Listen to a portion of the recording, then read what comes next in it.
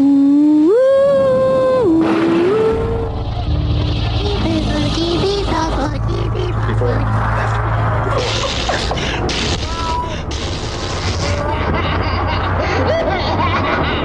turned out to be completely unreliable assholes.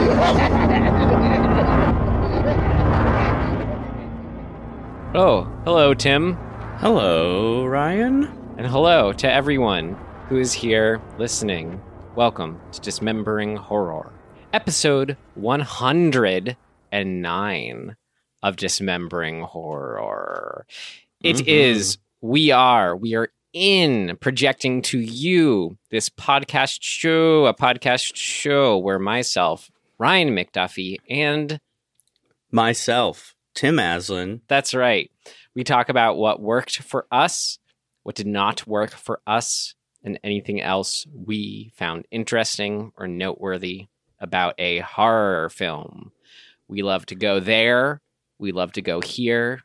We love to go all sorts of which ways in our discussions, which you'll soon find out if you haven't already. Anything else to add, Tim, what this show is? Wow. What is a show? That's pretty broad. I meant, well, I mean, if you want to start there, clarify what a show is, not just this show, by all means. Well, I think it's, we're doing our best to create a bridge to your ear holes from our mouth holes and disseminate the brain waves that we received from a film that went from the screen waves into our eyeballs and then into our brains. And then all sorts of loopy which ways after that, right? All right. Well, I hope that helps clarify something for you listening to what we're doing here. In rare form, we're recording on a Monday morning just because of some scheduling things we're doing. And it's a weird Monday morning here in Los Angeles. It's sure is. The light is it must be all the fires, of course, but it's an orange haze. It's been hot. It's like the hottest it's ever been here, I think, in all my years here. This last weekend, it's not really going down drastically. Bleh, it's that late summer blue. It's, I'd say blues, but it's too orange and weird to be bluesy. Yeah, it's certainly eerie. Yeah. Makes me want to watch those summer horror movies. I felt like I'm already getting in the holiday spirit, as in the October Halloween horror movie spirit. Shudder is doing 61 days of horror where they're like, God, we're starting early this year. And I'm like, you know what? That's fine by me. It's always too short. Yeah, my friend was like, she said something about everybody's starting to put their Halloween decorations out. And I was like, it's Labor Day. I mean, I would, we haven't even gotten to this month's holiday. I mean, I wouldn't go as far as putting decorations up yet. I'd save that for October. But as far as sort of, I'm so in the mode of like, oh, well, I should hang off on this horror movie because it's going to be October next month. I'm like, no, in that sense, I'm starting early. I don't know. I mean, something to look forward to. Don't get me wrong. I love October, but I like October in October. Yeah. Really, I am just speaking in hey, horror movie terms, if those can be out in the air anymore. Think of it not as a total crossing over, but a sort of the gates are slowly starting to open, kind of easing into it, just sure. in the movie essence to eyes realm that you described. And then come October 1st, The Ghouls and Goblins shall be released in full. As the ghosts will be, as the ghosts in the film that we watched, that is the subject of today's episode, called I Am the Pretty Thing That Lives in the House, by writer, director, horror royalty Osgood to his friends Oz Perkins. And now I say the name Perkins. You must know what that makes him. That's right. He's the son of Anthony Perkins. Tim, what's your history with this film or his films? That's a good question, because I don't know if I know of his films. Let's see. Oh, yeah. So I have seen just The Blackcoat's Daughter and this one. Cool. I'm opposite order. I saw Gretel and Hansel first, then I watched this for our show, and I think The Blackcoat's Daughter is in our hat, but it is.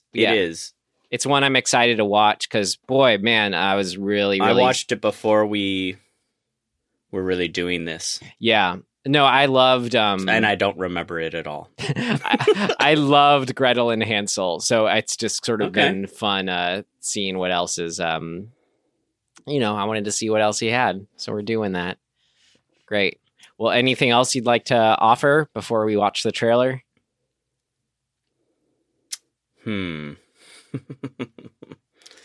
I guess not. Cinnamon buns? Well, I ate one the other day. Great. How'd you know that? Just thought that maybe you'd want to share in the joy and give us all listening some cinnamon buns right now. Wow. Yeah. Okay, cool, great. Whatever that was. Now let's check it out. I'm going to say the nice chunky title again to lead us into our trailer from 2016.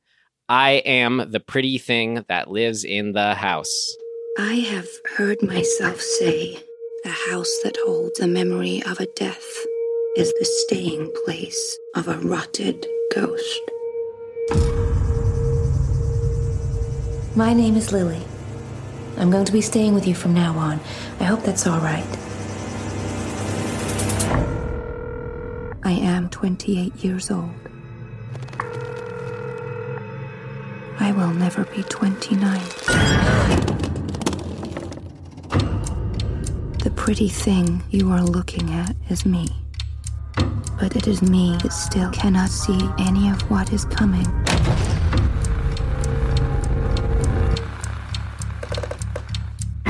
Me that can see only the drawer that opens. Hello? And the spots that spread. And the terrible bug. Ooh, spooky trailers. Tim. So spooky. Tim, wow, per our rating system, this film, would you tell yourself to avoid it, stream it, avoid rent it, or buy it? Avoid it. Why, That's what Tim? I would tell myself. In summary, because it's why? Not a movie. Why not? Because a bunch of reasons, but the main one is it doesn't do anything. All it does is sit there with a central question that never gets answered and a three-way split narrative that is completely not cohesive.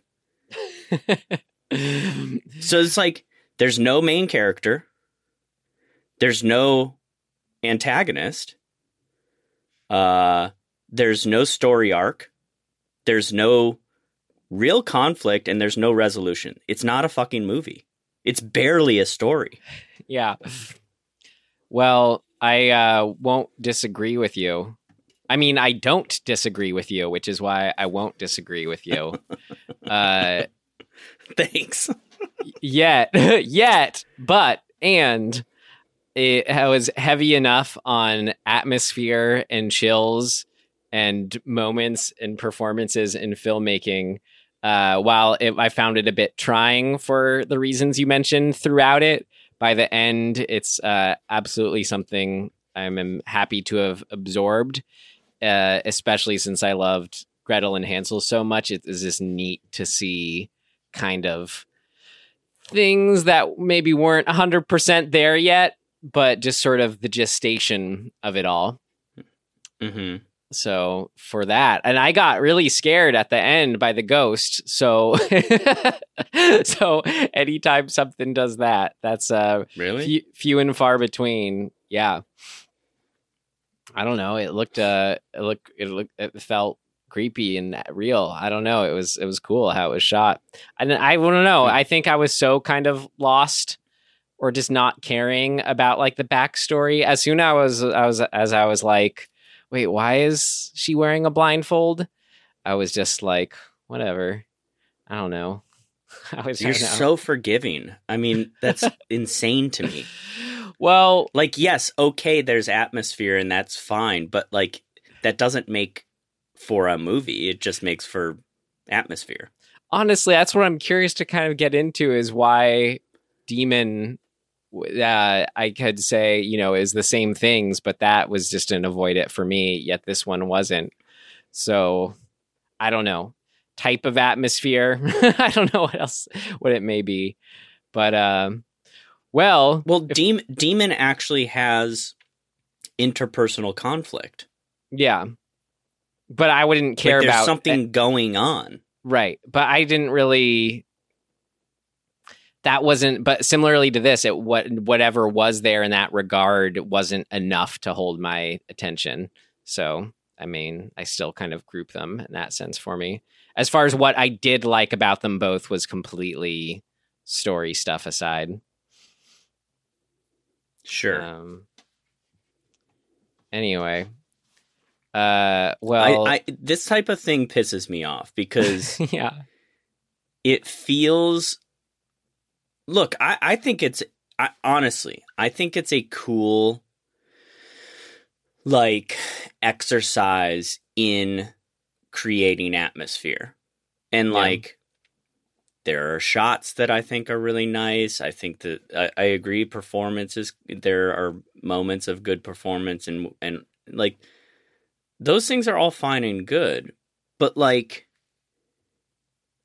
you're making a 90-minute movie, 87-minute movie, and there's no there. And I think it pisses me off because nothing against Osgood, honestly, nothing against him. He didn't choose who his dad is. You know what I mean?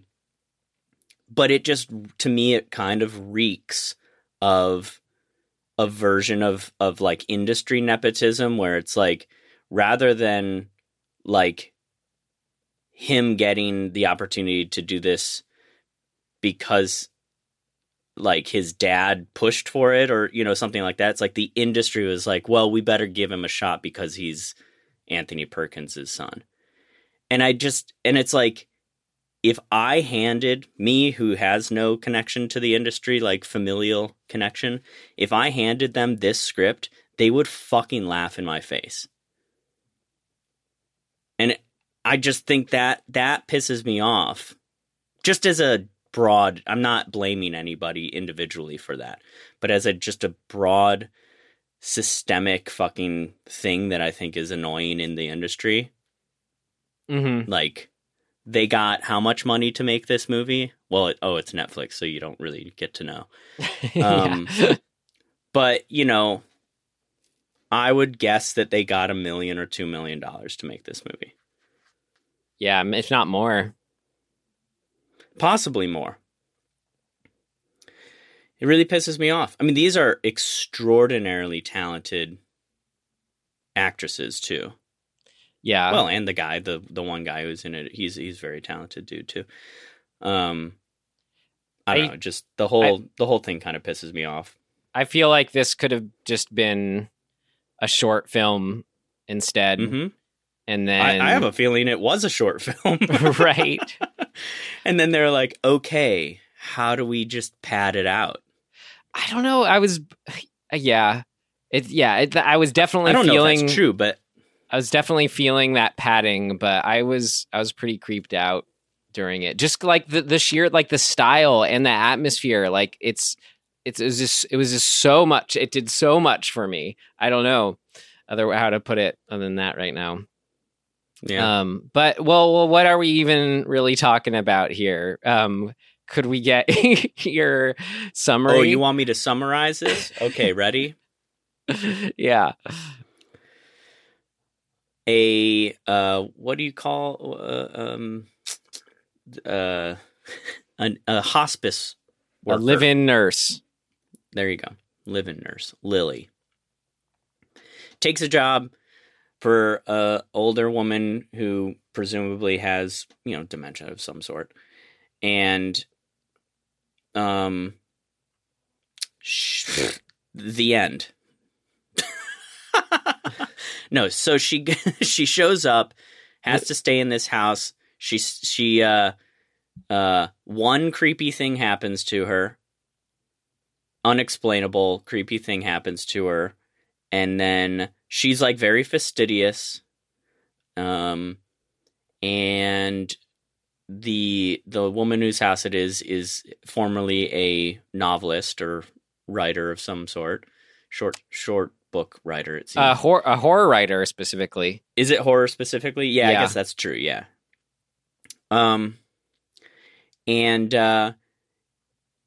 Lily is a bit of she's very, like I said, she's fastidious, and she's also very sort of proper. Like, she doesn't swear. She says, she's sort of like, what's her name from Misery?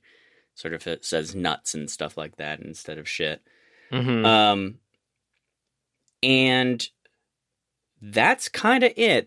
She gets curious because the woman, what's the woman's name? Where is it? Mrs. Waxcap.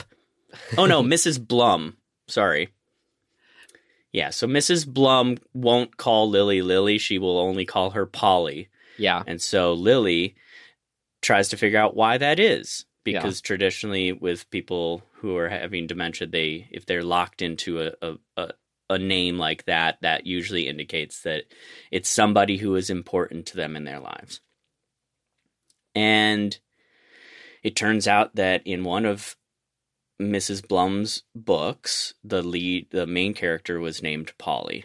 And then we get to sort of see kind of some of the story of that book, but really not at all.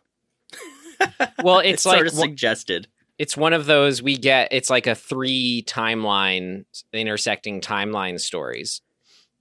Where we have sort of. It's cutting between, we have I our wouldn't modern say day intersecting. sorry, and not modern day. Go ahead. Yeah, no, we have it like the current one, quote unquote, is like the 1970s, I think. It's what the decor looks like, which I figured you were been eating that up, Tim. I thought that was fun. And that's the one that Lily's in with old Iris. And then we also go back to young Iris as she's in the same house, typing her stories. And then we go back further to Polly and her husband when they built and moved into the house. And and then it kind of does the thing too, where it's kind of like Hill House, where we get the sort of ghosts cross space and time kind of thing, where they're always sensing the presence of each other in a way. And we also we know from the get-go that our main gal, Lily, is going to pass away. She says, Right. I'm 28. I won't live to be 29. And there's some of the ongoing mystery things. There's like a section of the house that's all moldy. And that turns out that's where the wife was killed and her body was put. Right. Let's see. We got the realtor, not the realtor, but the sort of the guy, the manager of the estate, the lawyer of the estate is coming in, checking in on things. And then it's kind of a story too of, we have the main girl, Lily. She's afraid of scary stories, doesn't want to read them, hates horror movies, that kind of thing. And here she is living in the house of a horror writer who she never wants to read her stories, yet she's forced to in order to figure out what the heck is going on. And then that sort of, and then it's cool because she goes like, sure. she's telling herself the only way she gets herself to do it, to read the book, she's telling herself, this is not real. These are just stories on a page. It's not real. It's not real. And then to see her discovery of, no, this is real. This has happened. That was cool. Right. Anyway, look, I think that that's all true. That happens. But there's still, in spite of all of those elements, it never parses out into an actual story. Because we don't get, I mean, the end is, we don't get to know anything about the question of how did Polly die, or not even how, but like what the circumstances of her death were.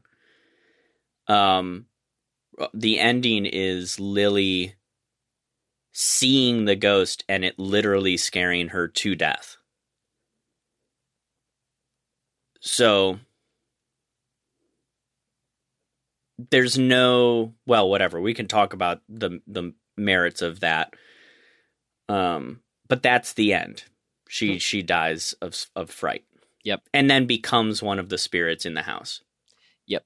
Who is the one that we sort of, I think, saw at the beginning, where like she just barely sees it or just misses it, of like a ghost with a sort of a white knit sweater on.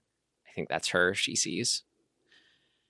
Anyway, Tim, it sounds like you're set to talk about, it sounds like you're pretty set to talk about what did not work. But in order to do that, first we have a section called What Did Work. So you ready to get that out of the way? Sure. All right, here we go. What worked? What worked? What worked for you? What worked for you? It worked like a charm, Smith. What worked? What worked for you?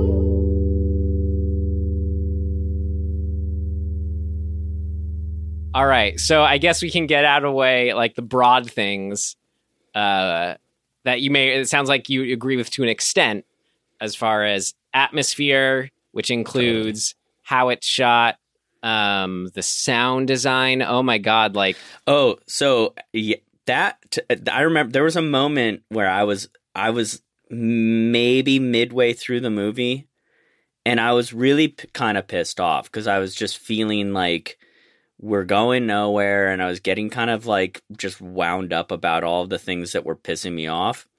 And then it cuts to a scene where it's raining and she's like in the kitchen. And I was like, well, at least the sound design is pretty fucking awesome. well, I mean, it's so awesome though. Like when we sort of start out with the opening is a shot of the ghost Polly walking, and her face is kind of a trail following itself, and then we get a voiceover over that, and the quality that had of the sound was, it's just this kind of like pseudo crackle. It's I loved it. It sounds like we were kind of, pitching a tuning fork into the paranormal realm and picking something up. And then same with how that extended to the design of the music too, where the music was neat enough itself, but it had this layer of design over it where it would kind of warble in something that just struck that really nice balance of being like between electronic and organic, that makes it sound like it sounds like it's neither of those things, and it does just sound supernatural, paranormal. But that opening shot, it started instilling that, and along with those sound effects, instilling that atmosphere. I loved that opening shot. I thought that was so cool.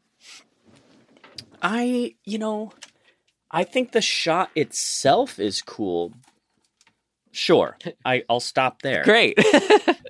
Well, it sounds like it had me more than it had you in that moment, where I was ready for it to do whatever it was going to do for me at that point with that opening shot. I thought it was great. And then that sound design, and a big part of that atmosphere too, like as we've had so many, haunted house movies, obviously don't need to say that, but a big part of that, like when you know that is, you go, all right, well, what's the house, what's being done. It's such an overarching it's important for what kind of haunted house movie it's going to be, the house itself.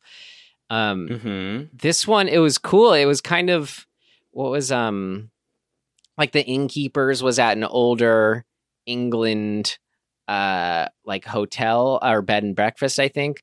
This was cool. Yeah. As far as just thinking of other things that might be in that sort of built in the 1800s house time. I don't know, like when I went and visited the Stanley Hotel in Estes Park, like a famous haunted hotel, it like this house had that kind of feel to it for me, where it was like made in 1800s, like white, like very just kind of, I don't know, woody and very New England. Yeah, exactly. That's a good way to say it. Very New England, woody white. And to then, I thought this movie did such a good job of like tapping into specifically what kind of that atmosphere and eeriness is, and extracting that and instilling. It really made me feel like I was seeing the kind of ghost I would see in this place. It was cool. Mm-hmm.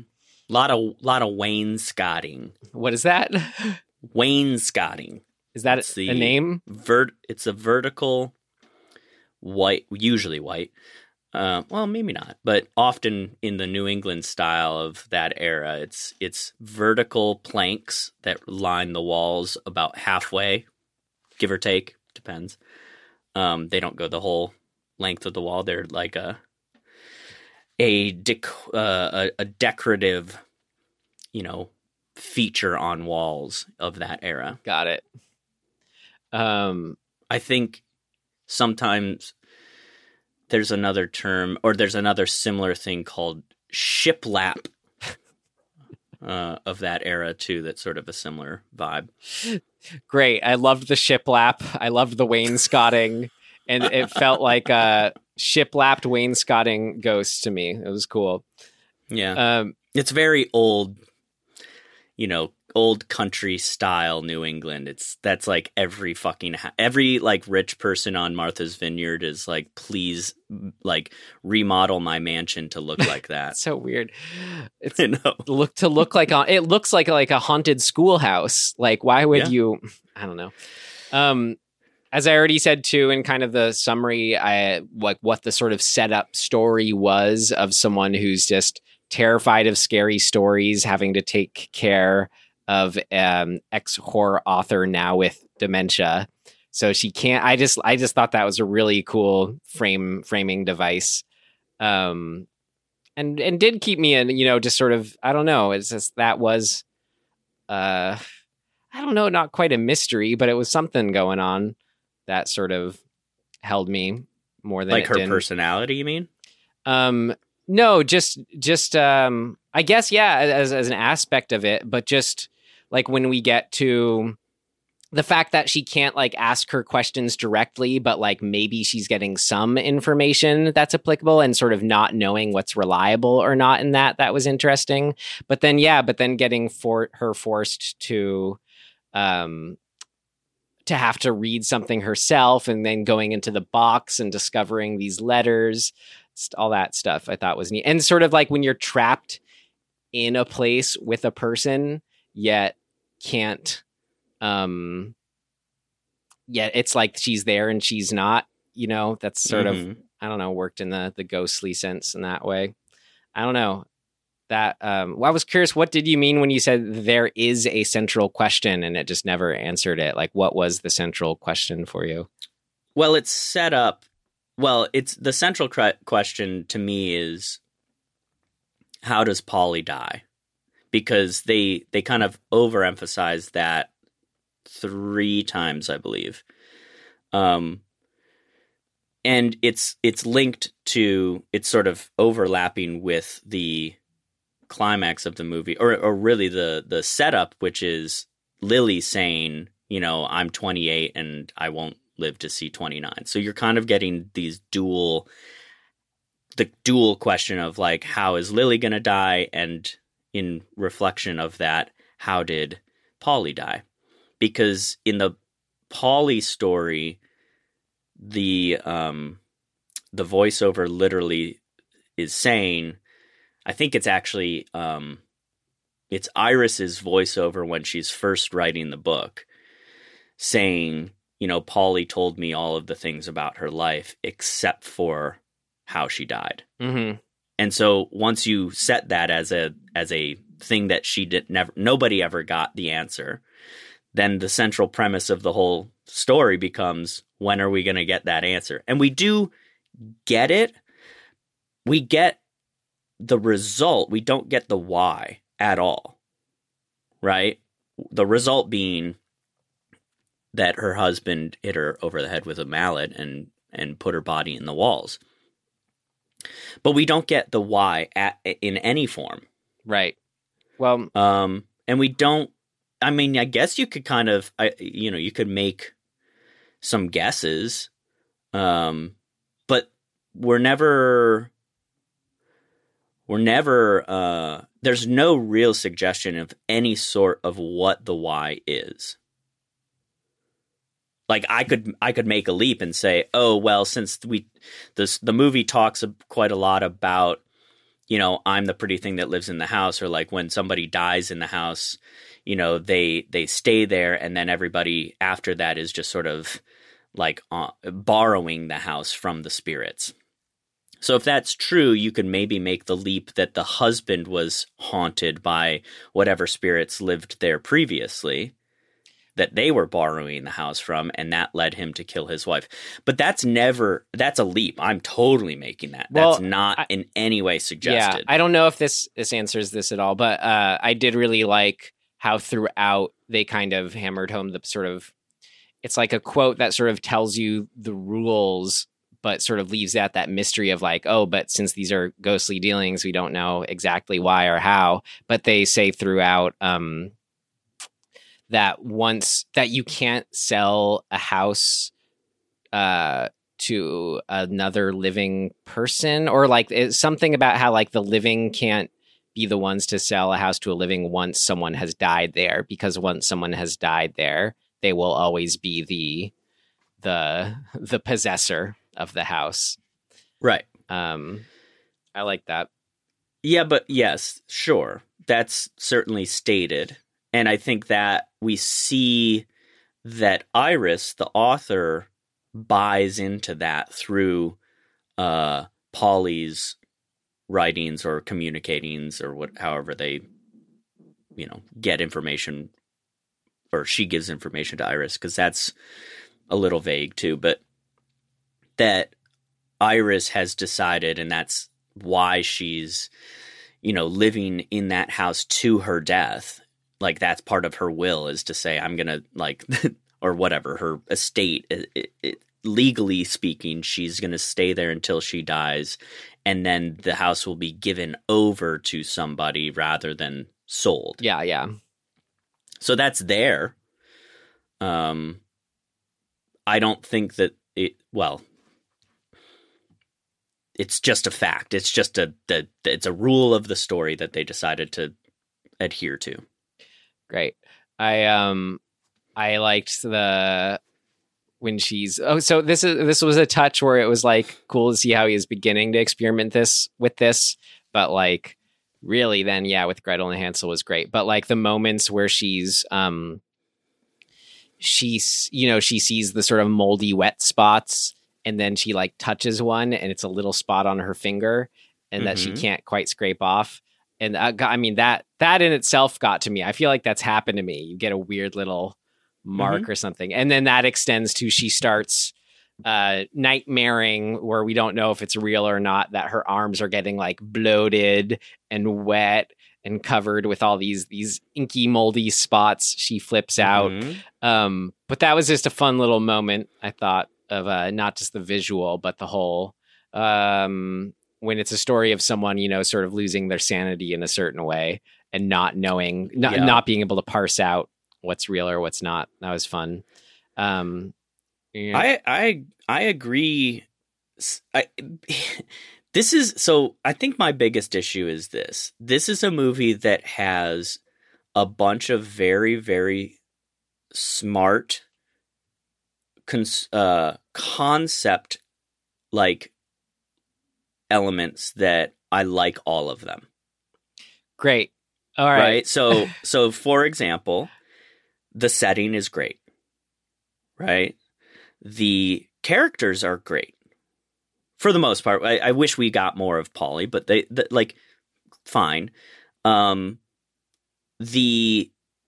aspects of the characters are really cool, like the nuances of them. So like Lily being this, like you're saying, this, she's a scaredy cat. That's a cool character trait. It has this fastidiousness of like, not, she says that thing of like, I wear white to remind the patients that like I'm untouchable. And that alone, that we're off to the races, right? Like that's a really good setup to be like, okay, that's her justification. But what it's really speaking to is her deeper like desire to not contract something, or to, like it speaks to a germophobia sort of characteristic in her. And that I think is really cool.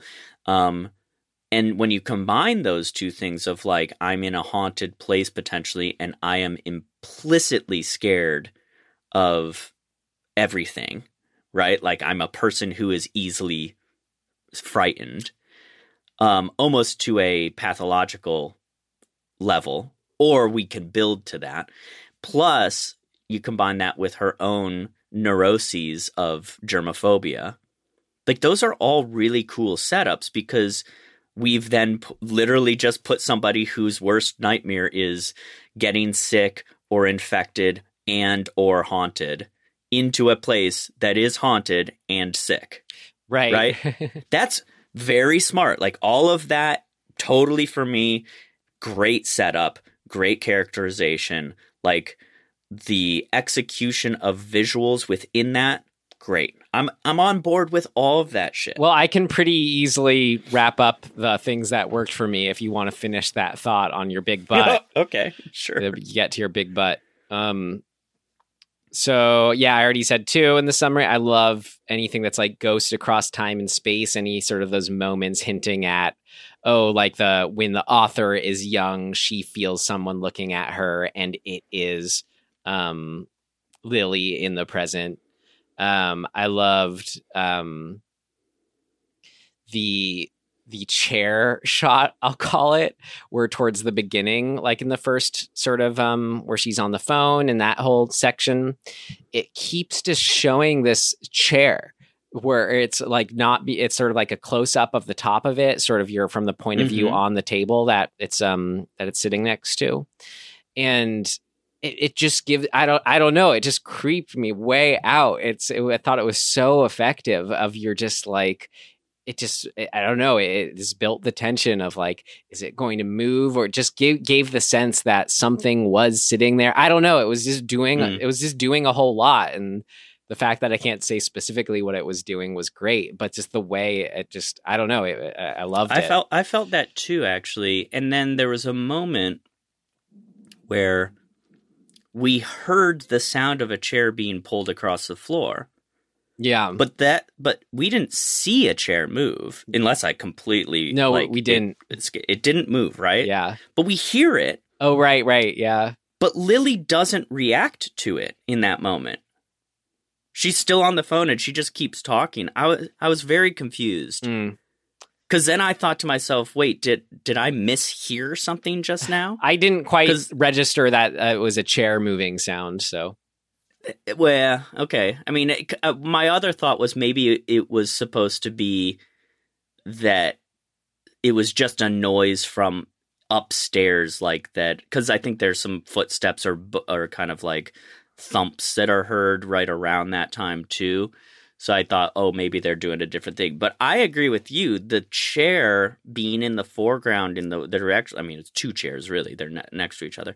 But those being in the foreground of the shot so much really got your brain kind of going, when's that going to move? Or just or something. It made it so like once then after seeing this chair, once she does sit in it, it just made a suspenseful moment out of something so small. Like, I don't know. It was just neat. The sort of what it was suggesting to me of like, okay, is someone or something upset about someone sitting in this chair? I just it was great, but so subtly. I just love that level that it was executed on. And then I loved the ending once we finally got to it was all reaching ahead of her death moment where she when she sees the ghost and screams and the music is just 100. Her performance is very good. Yeah, 100%. I bought it. The music is just 100% blasting with it too. I mean, if the whole movie is a slow burn, talk about like when it finally shoots off in that moment, I just felt like my heart leap out of my chest. Like, oh man, that was incredible. And then leading up to that, just like the way hearing you describe a ghost and how it looked, like I just thought that was so cool. Where when we it was this one panning shot where we see. And it's no music too. It's a perfect moment for no music, where we see the Polly ghost walking, where it's like her body's going. It's like her body's going. No, her head's facing forward, but her body's facing backwards. But she's still walking like in the direction that her face is facing. I mean, that was. I think it's the other way around, right? She's. It's like her torso is on backwards, but her arms are on forwards and she's walking. It's very weird. Right. Oh man. I mean, if it didn't even need it to make it creepy, just how they like made the ghost look, but it certainly added to it in a way that I loved. But you had that in that shot where you saw it walking. I just thought it was so creepy and brilliant. Like in way we haven't seen in any of the ghost movies or any of the movies that we've watched, but I've always wanted, where there's like this no music moment. We see the ghost walking in that creepy way in one section of the house. And then like we sort of are tracking with her and it's like, okay, now we know she's in this area of the house where we can't see. And then out walks our main gal, Lily, instead of the ghost. And it just gave me that. It just gave me that feeling of like, as if someone saw a ghost behind you and you turn and it's not there anymore. But like, you just go, oh my God, I just felt it though with me, or I don't know. I thought it was so effective. I thought it was great. I loved that moment. Anyway, and that's about it. Cool. I guess I'll get into why things worked for me despite whatever you have to say in the next section. But cool. I think you're ready for it. I'm ready for it. So let's do it. What did not work? It's not ready yet. Seems to work okay. No, something important's missing. What did not work?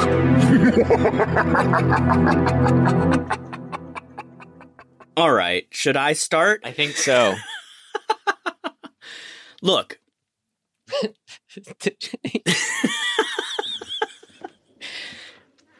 All the things we said, right? Like, I'm down. I like all these elements. But and I guess you could kind of chalk it up to like it's just they made a stylistic choice to really emphasize the space and the just the weight of emptiness, I guess. Sort of, you know, there's the whole movie to me, like my memory of the whole movie is just one long, slow tracking shot, right? We're pushing in, or we're laterally moving, we're panning, and it's all at this very slow pace, and it's of just the house. Like sometimes there's a character in that shot and sometimes there's not. But like, that's all I'm left with. And I think that as a style is totally cool. Like I mean, I was just watching Close Encounters of the Third Kind. Like Spielberg uses these pans and these sort of push-ins and a lot of camera moves to emphasize moments. The problem for me, just inherently with doing that in this film, is that it's not telling us anything. right? It doesn't lead us to any sort of deeper understanding, or, you know, it doesn't emphasize a character's sort of feelings in a moment. It just isn't. It's just a camera move. And the result initially for the first 10 minutes is sort of getting to set this tone, which I was like down for. But then after 60 minutes of just crawling around the house, like I was like, dude, something has to happen. We need, like, in order for those moves to mean anything or be effective or lead us somewhere, like, we need some push-pull. We need we need the roller coaster to go. We want to swell and then come back to earth. Like, there needs to be some sort of movement of story to justify having that camera move continue to mean something and be effective. Because after a certain amount of time, I just was like, I'm just bored. I just feel like I'm floating in water looking at nothing. And there's no story to latch onto enough for that style of eeriness to pay off. I mean, for me, when the final moment comes, I was so at a level of boredom and not caring that it didn't matter how good that moment in and of itself was, because the three things that I think you need the most for this particular story did not exist for me. I did not care about Lily. I did not know what the point of Polly's death was, and I didn't have any connection with Iris, the writer, as to how this experience of living in that house affected her. Now, just so that I'm not sounding like an asshole, being like, I didn't like it. If I were making this movie, here's how I would solve those three things.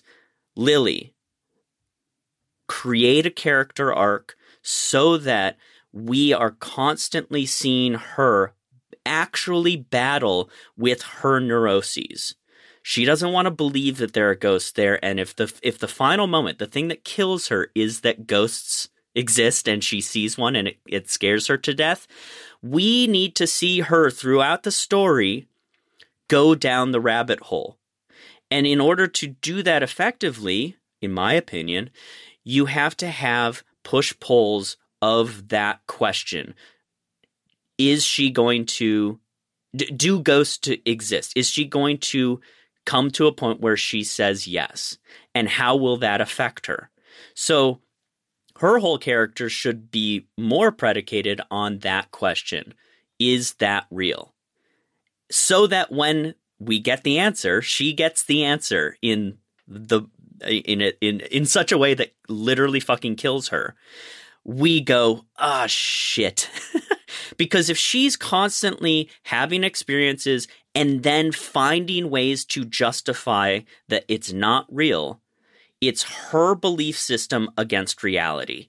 And when those two actually finally collide, her belief system falls apart and she dies. So we need more. We need to see her hold on harder to her belief system, justify it to the point of looking it in the face and still not believing, right?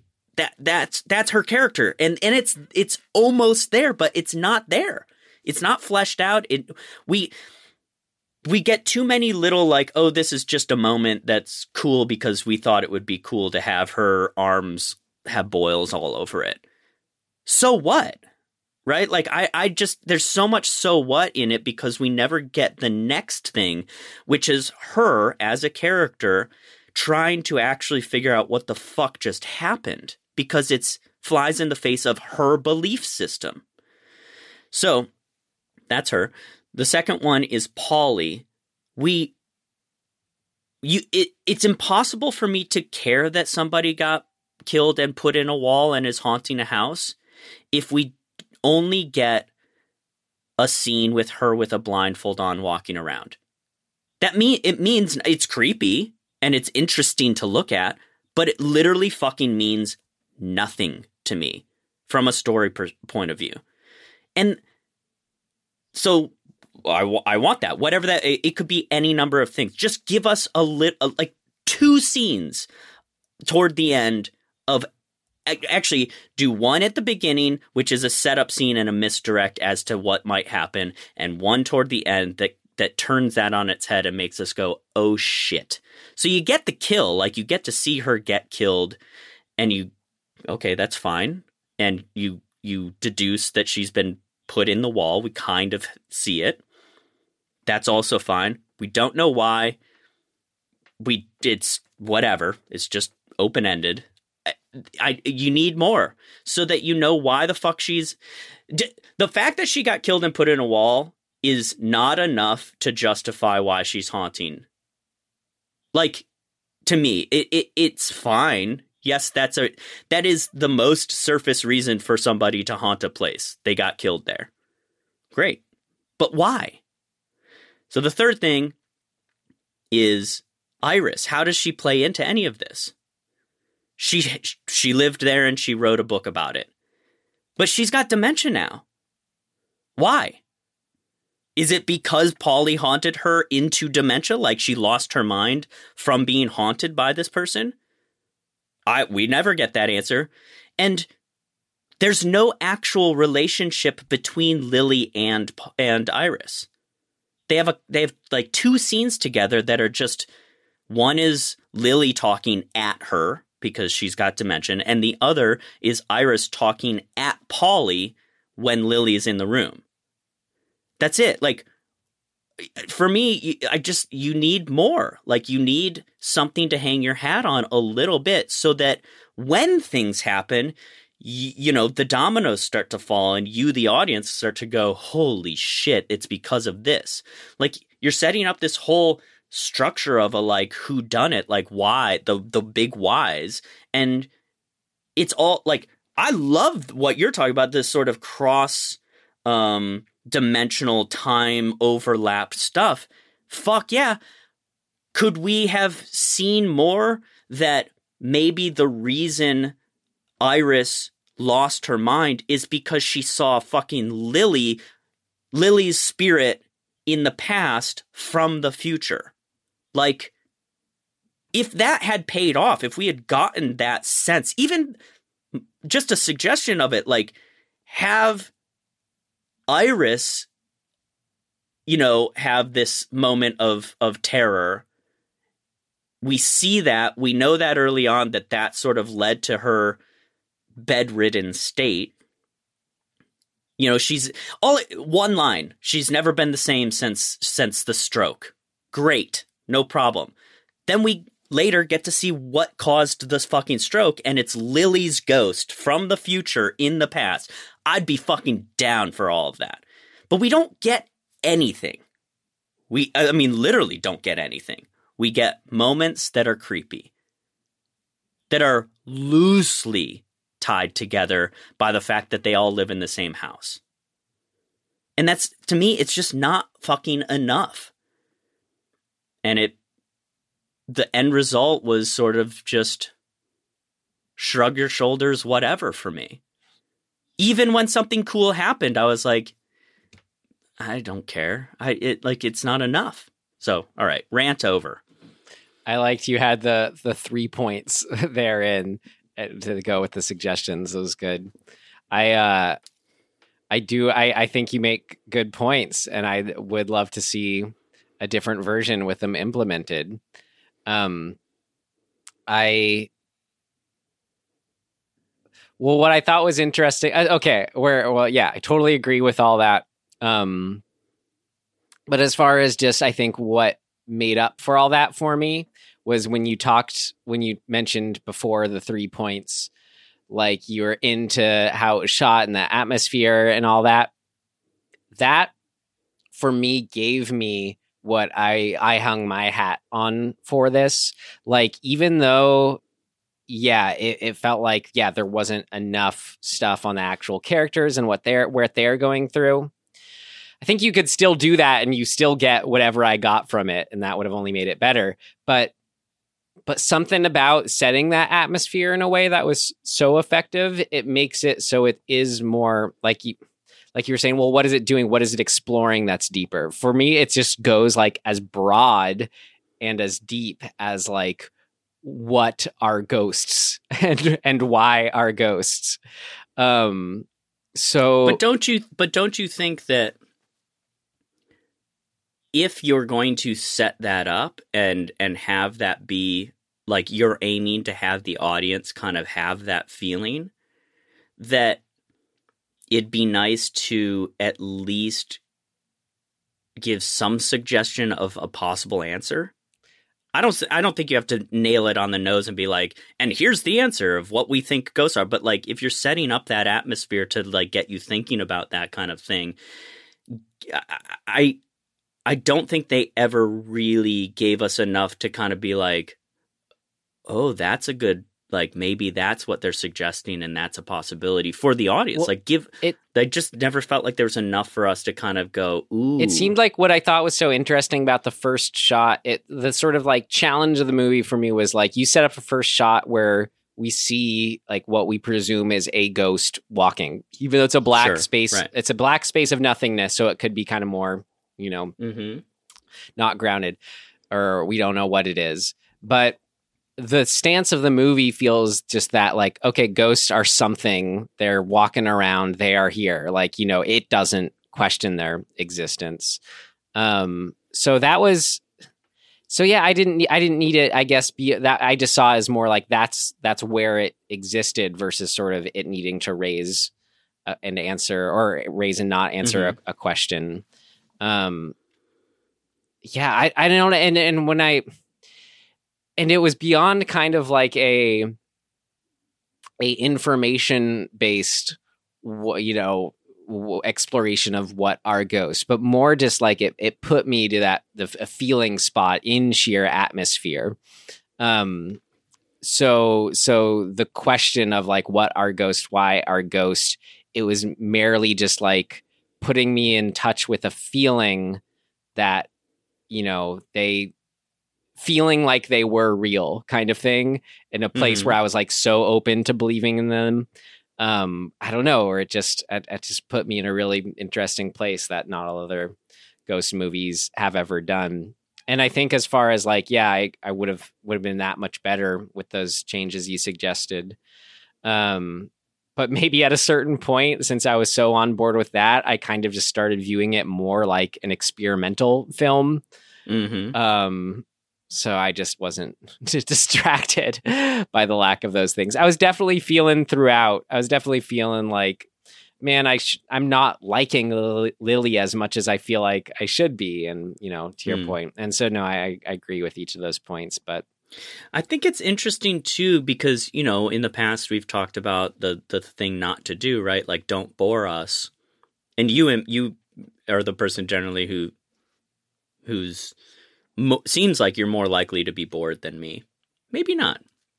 Just different types of movies bore us differently. But this one, the whole time I was watching it, I was thinking, oh, Ryan's going to hate this because he's going to be bored and he's going to be mad that he was bored. And the fact that you weren't really like fascinates me. Well, it was interesting experience because like the beginning for, had me from those things we just talked about. And then I was really feeling the weight of it all, but I think I was just so like forgiving of it because of the filmmaking, aesthetically and all that. And then I was almost ready to give it like a kind of like whatever, stream it just to check out those things I liked. But because the ending hit so hard in just looking at the ghost and feeling like it was a ghost, that's what would put it to a rent for me. But certainly nothing. I could say it's more of a rent it to have seen it versus a rent it because I need to see it again anytime soon. I could see me like once he has more movies out, and if I continue to be a fan of his, to like revisit this someday maybe. And it was, again, I also did just really enjoy it and gave it a rent just to sort of see these sort of like getting the sea legs of where then he's really, really sailing, I think, with the next one. So, I mean, yeah, for that sort of outside the film itself reasons too. Sure. I was so engaged. I have a question about the fact that you liked how the ghost looked. Now, when you say that, just to be clear, are you specifically talking about the effect of Polly in the house, like when we see her walking through the house or whatever? Is that what you mean? Yes, the effect. So I fucking hated it. And here's why I hated it, because it all it looked like to me was a slightly de-opacityed, if that's a word. Yeah. They took a plate of the house, meaning, for somebody who doesn't know what that means, meaning with one camera they shot, well, it's the same camera. They shoot the room, whatever you're looking at, empty, right? And that's called a plate.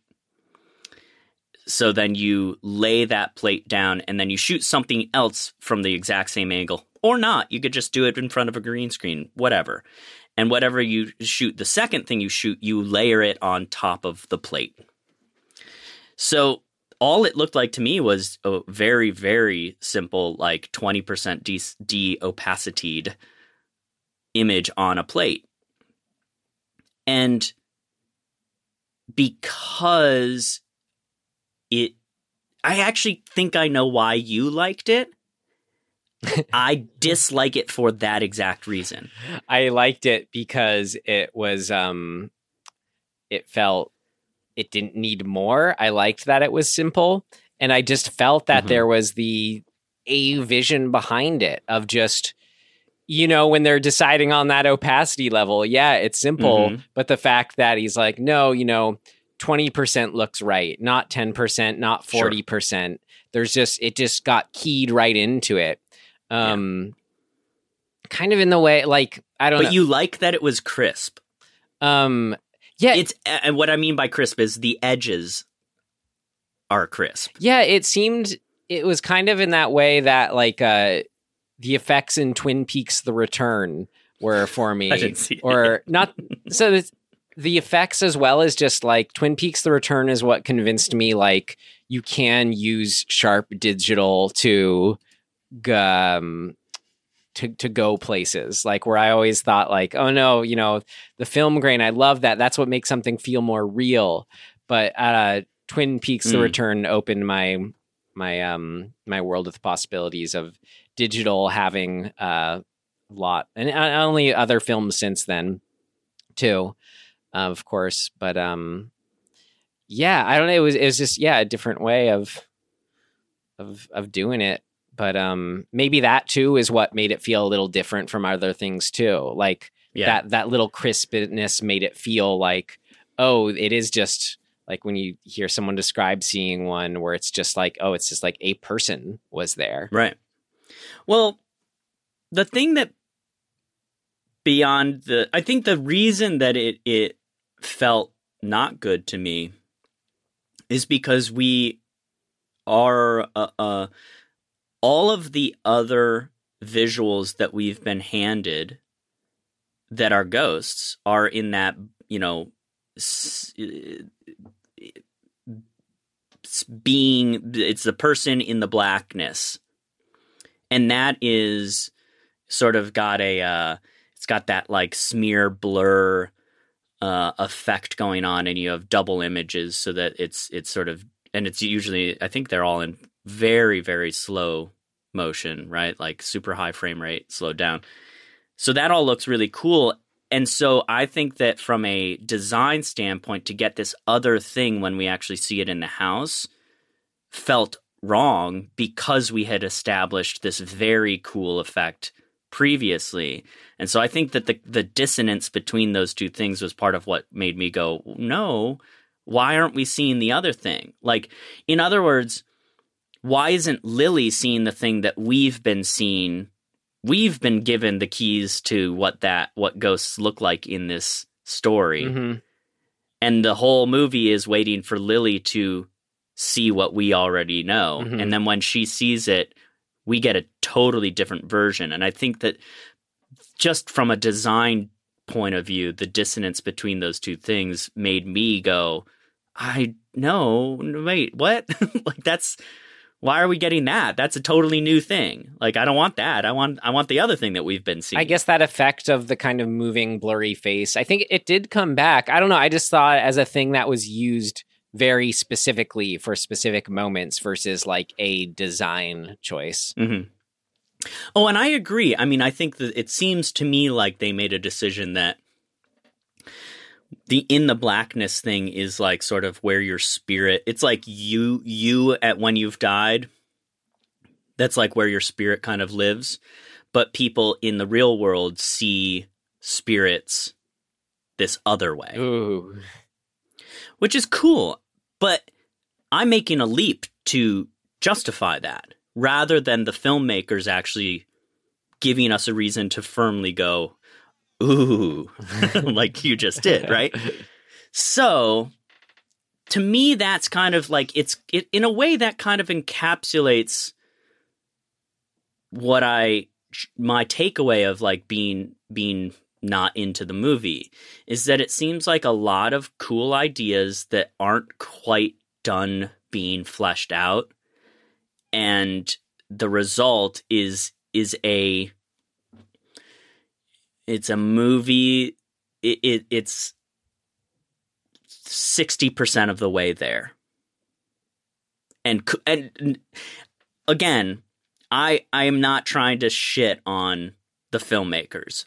All I'm saying is, and this is almost always true, I can see a fucking extremely good movie in this movie, and it didn't get there. Yeah. And that's always, I mean, that's what we're doing, right? Like, we're always in that space. There is no perfect movie. Well, somebody would argue there is, but there is no perfect movie from a filmmaker's standpoint. You're never there. Right. And, Osgood, I think, and if I'd like to see Hansel and Gretel or Gretel and Hansel. Is it Gretel and Hansel? Yeah. Yeah. I'd like to see that, to see the evolution of where he's gotten, because this feels like sophomoric to me. I think you'll dig it because the themes are kind of embedded in the story way more. Sure. It has, he didn't write it either. It has a sense of more of just a sort of classic horror movie sense of some kind of just trajectory. We know things are going to get bad, and we're just kind of watching them get worse. And the thing about, is something a dream? Is it not? It sort of becomes about that, and that sort of his style definitely lends itself to that. Or, it's used more than just few and far between, but it's like really used a lot. And then something about too it being a live action fairy tale, dark fairy tale. You can imagine that sort of narration and sort of the acting and direction sort of lending itself to that world building. So I hope it. That's interesting. That makes me think of the sort of my one other, I guess, issue with this movie is it should be. That's a bad way of putting it. I felt like it should have been a three-way narrative that all intersect, right? But we didn't. It never gets there. And the voices of the three characters that we do get, right? Like, we get voiceover dialogue, voiceover monologuing from each of the three women. But it's their voices and the language is too similar to distinguish them. So, like, you don't actually really know who you're hearing. You think you're I thought a lot of the time I was like, I had to remind myself that I wasn't still hearing Lily. Yeah. When I was hearing the other two. Yeah. And that's a problem, right? And I think that it would be really fucking cool to get this intersecting three-way narrative from three different perspectives that end up at sort of a moment where you go, holy shit, I get it.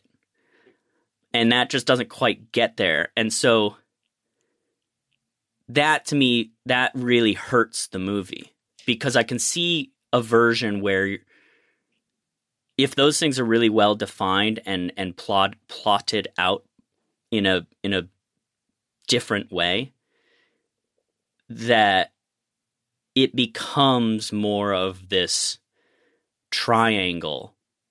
And in this case, it felt like it's mostly Lily with some sprinklings of the other two. And that's, I mean, yeah, when you gave your 3 points, I like what to do for each of the characters, I'm like, was definitely on board the Lily one, but the kind of line that it's straddling, which I don't know if I would want to lose because of what it's doing, is keeping us with sort of Lily's like awareness or lack thereof of these other two people. It helps keep it spooky. Like, I like that we don't actually get these revelations about Iris and Polly, or learn more about sort of them as what's making them the people who they are. I don't know. I liked still lending each one of them an air of mystery. That I actually am totally. I think that's a really valid way to go about it too. If you're essentially getting cutaways, right? You're getting a cutaway to the other two people, and how you set that up. There's lots of different ways you could do it. So let's say we really are staying with Lily, and this is Lily's point of view of what's going on. It's her version of the events. That's totally fine. If you're going to do it that way, really hang on to that. Like, it's close, but not quite, right? She starts reading the book, and then we get a flashback of Iris typing. And we get into her narrative. But her narrative is what she's saying is not the lines that she's typing into the book. It's just her internal monologue. And so that, to me, that's where you start to get these disconnects where you're like, well, okay, so now we're doing Iris's story, right? Like, we're in another story. But we're like half in, half out. And that's my problem. Like, either be fully in, we've cut now, and we're doing Iris. Or stay with Lily's point of view and have it be Lily deducing or imagining Lily's story. And then and the information is through discovery, right? If she's reading the book, we can just hear the words from the book. If she's reading a diary, we can hear the words of the diary. And then we're still with Lily, and we're still experiencing the unfolding of information through Lily. Yeah, we can still have those cutbacks, those flashbacks under that. Yeah, of course. Yeah. But like, we got to be anchored to something one way or the other. Totally. And this version never seemed to have an anchor. Yeah. You could have 3, right? I'd be down with the 3 anchors. Each one of them is anchored within themselves. And then they intersect. That's cool. You could have just Lily. She's the anchor, and we're seeing it all through her point of view. Totally cool too. Like, I'm down with that. I mean, you could flip it on its head and have it all be a misdirect, and it was all through fucking Polly's point of view, and she was just watching these events unfold. Yeah. I'm cool with that, but that's a thing. You've made that choice, and you are tied to it, and you are firm on it. This never really... It was too floaty. It just never quite felt locked in. Right. Well, so the end.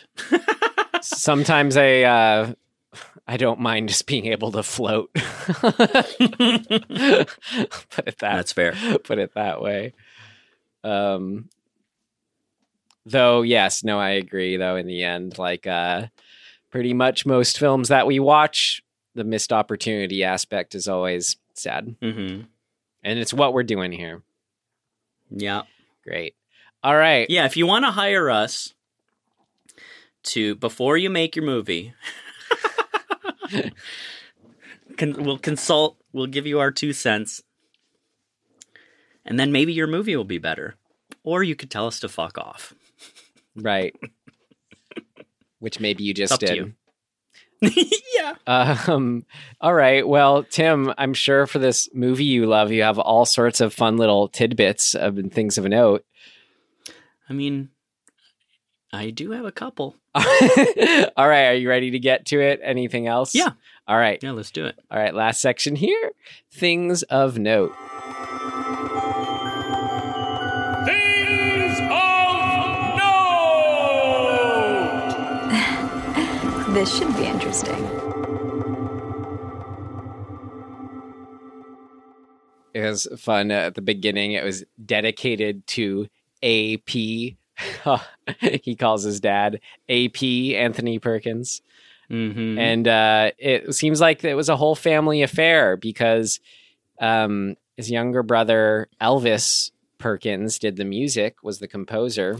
Oh, cool. And I don't know who this was, but on the credits list, we have James Perkins as John and Beatrix Perkins as Wendy.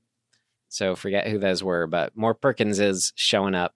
And then we had Anthony Perkins himself made a cameo actually too, where she's so John and Wendy. I'm gonna guess. And this is another thing. This is a thing of note because I don't understand it and I don't know where to put it. We twice at the beginning and the end see this like it's almost found footage style. It's the iris is closed really hard, so you've got this vignette, and it's just like the spotlight, and we're just creeping around the dark house. Oh yeah, and we see 2 little kids in bed. And the first time we don't see them get out of bed. The second time we see one of them get out of bed and go to the bathroom. I think those are probably those 2 kids. Right. That you're right. But I don't know what to make of that. Are we that's just us seeing the next family that lived there and how they're just renting the space? I forgot to mention that. That is, I loved that stuff. I actually put that in what worked. Yeah, because they're those like the modern cars out front. Mm-hmm. How that was shot with just that sort of flashlight iris look felt like Ghost Vision or something in a way I hadn't right. seen before or ever. I thought that was great. But yeah, I'm sure that was little James and Beatrix. And then I was about to say, Anthony Perkins himself has a cameo. It's forget the name of it, but it's a war film that he's in. Is Lily's watching it, an Anthony Perkins movie? Yes. What was I gonna say about this? Oh, did you notice that the roof of the house was a comp? No. Yeah. It was very strange. From the inside or the outside? No, from the outside. So they basically shoot the house there's one shot of the house that they use a bunch of times. And at different times of day, sometimes a car is pulling up at like when her body gets taken out by the paramedics or coroner or whatever. It's all lockdown camera front facing the house, symmetrical shot, right? The roof, and I believe the roof of the garage, are a comp. And there's a reason. I don't know what it is. My guess is that the current roof of that house has something modern on it that doesn't fit with the aesthetic that they were going for.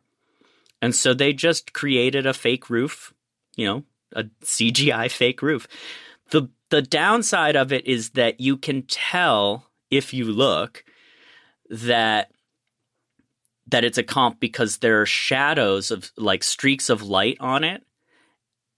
And every time they cut to a new shot of it and it's a different time of day, the streaks of light are exactly the same, right? So like this, in other words, the sun hasn't moved as far as the roof is concerned, even though we're seeing that the sun is in a different place. Oh.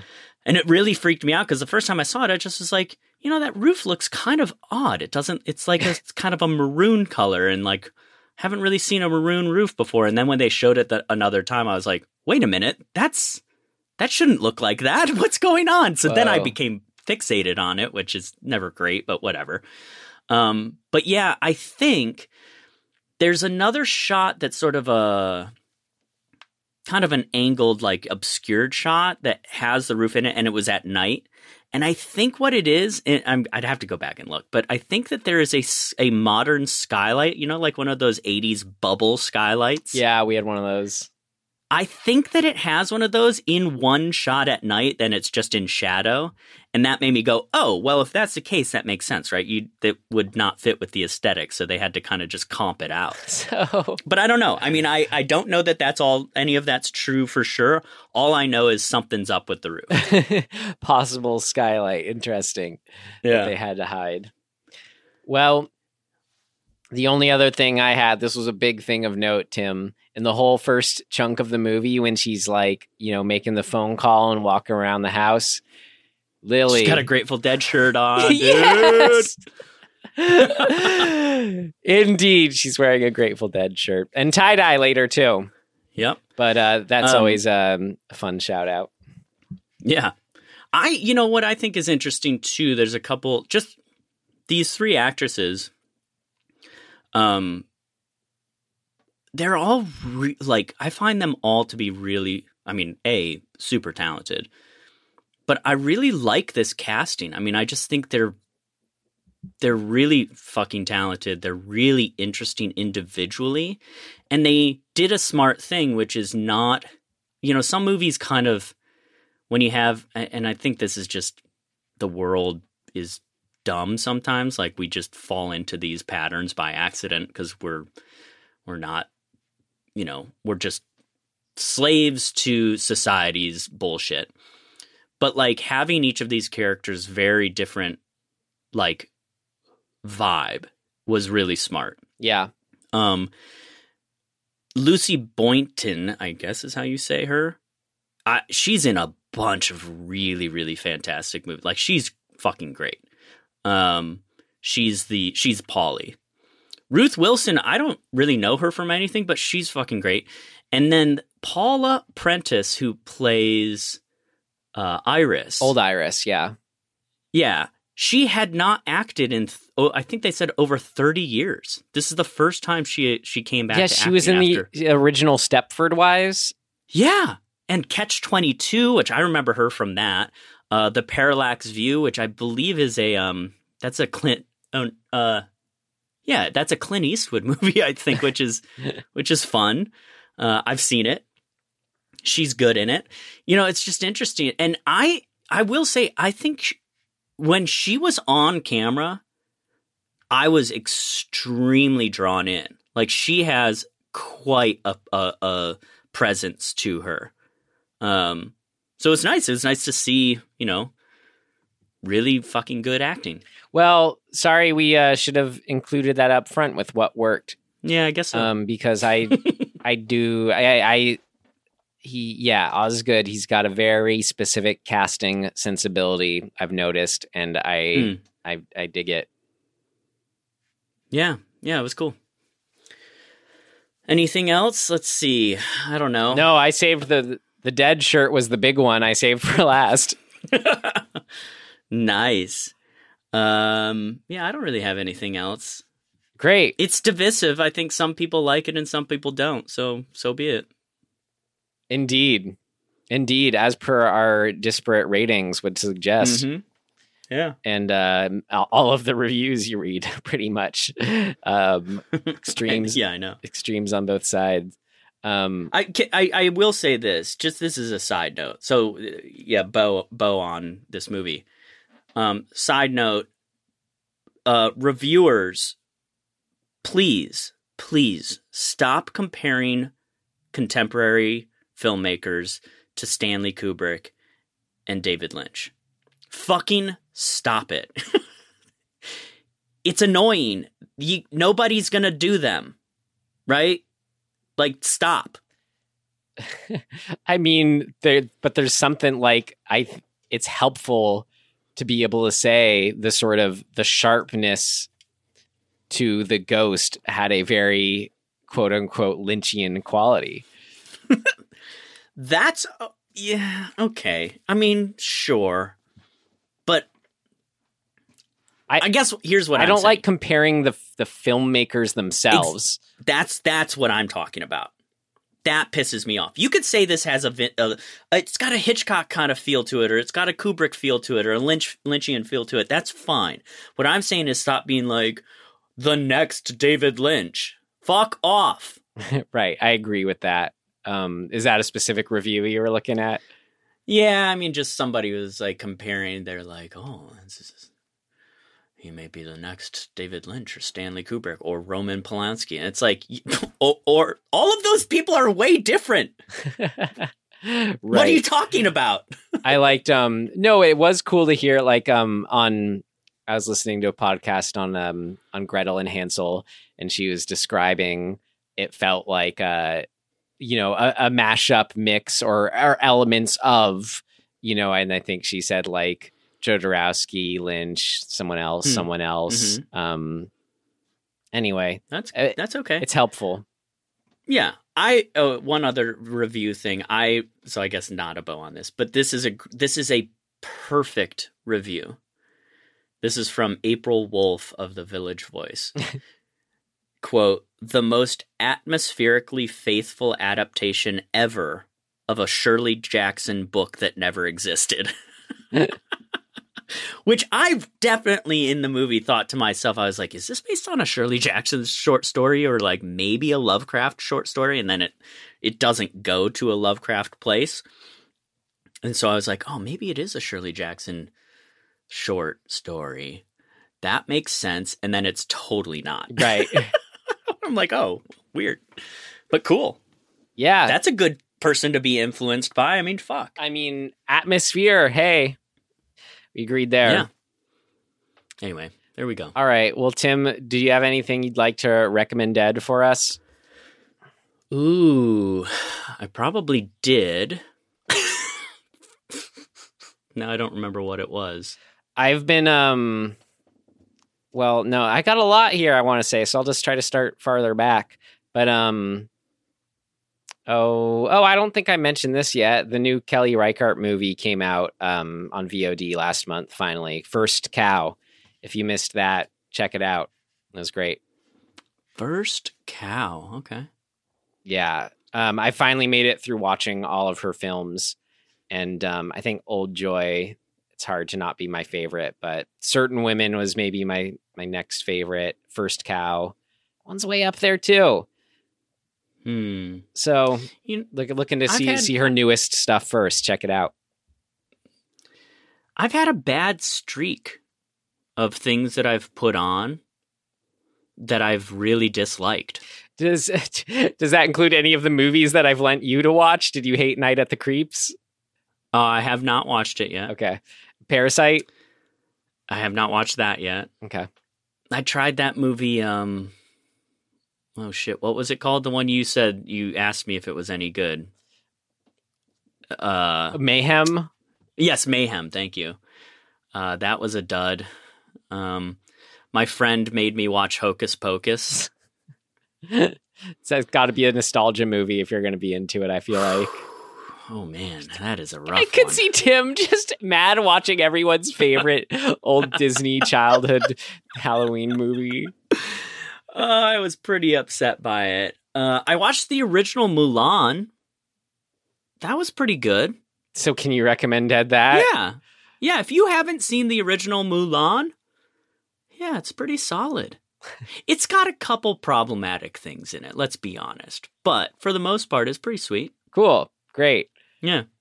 I'm excited. I want to see the new one when it's streaming. I'm trying to get through, some old Disney stuff. Oh, old. I mean, not really. I've watched all the old shit, but, there's an era of Disney that I never really watched. And I'm trying to go through. It's like late 80s, early 90s, basically. I mean, or all of the 90s. That's known as their kind of, I don't know, their early 90s at least is their heyday. Or a period of peak, Aladdin, Lion King, Beauty and the Beast. Okay, so post that, I guess so it would be Oh, that makes more sense. So it's late 90s, early 2000s is the era that I didn't watch. Ditto. I haven't seen those either. Hercules, Mulan, Hunchback of... No, that wasn't Disney. I haven't seen any of those. I haven't seen those either. But Tim, so their one that they did after going CG for a while is probably my favorite animated Disney movie, which is Princess and the Frog. Yes, haven't seen that. That one's great. I really love that one. Well, Tim, yeah, are you gonna spend $30 to watch the live action Mulan? No, I mean I considered asking you if you wanted to split it, but I'm like, no, I would just rather. I'm fine. I'm very okay with waiting till December. Yeah, that's my feeling too. but I'd like to see it because I'm curious. No, I kind of have a fascination with those live action Disney movies. Two of them I think are pretty legit good. The other ones, there's always something. It's they're really interesting experiments in a way. Yeah, agreed. I think I recommended the Lady and the Tramp I really liked. And then a Pete's Dragon. Anyway, little tangent, Disney tangent has to happen every once in a while. It's easy to go into. So take our two recommendations. What a double screening that will be. First Cow and Mulan, the animated version. Have yourself an evening. Tim, is it your turn to pull to see? Yeah, let me reach over into this hat right over here. Great. Tim. Okay, I hear it. That's enough. That doesn't sound like a hat to me, Tim. You know what, Ryan? You're right. It's the skull bell. Right. It's our skull bike bell, which you haven't heard for a while because we haven't seen a new release for a while. But thanks to the virtues of Netflix, there is a new release that we feel compelled that we have to see because it is a sequel that I had no idea was coming. A sequel to the subject of our very first episode, The Babysitter, entitled The Babysitter Killer Queen. Woohoo. 2020 new release, baby. Mick G in the house. Mick G is back to babysit us through and through. Oh boy. I'm very, very excited. Well, the first one's good, so unexpectedly good. If you can get down with Mick G, which I was so surprised. Yeah, you know me. How much I did. Great. All right. Well, until then, you can find us wherever you found us. We're at dismemberinghorror.com. And after Climax, will bring us to October films. Actually, Climax is going to be released on October 1st, but then we have 4 more episodes to be released in October. So how about we'll continue teasing it that we're going to do special from a famous series of horror films. Anyway, great. Well, feel free to tweet at us in your guesses. Sure. Tweet at us. Feel free to tweet at us anything that's right. at DisHorrorPod and our Instagram too, at DismemberingHorror. Great. Well, hey, I think that's it, Tim. Sorry you didn't enjoy it more, but I hope it doesn't dissuade you from wanting to see Gretel and Hansel. Nope, I would still like to see it. Great. You should. Awesome. All right. Well, hey, we do mean it when we say it. Thank you so much for being here. And we will see you next time. Goodbye.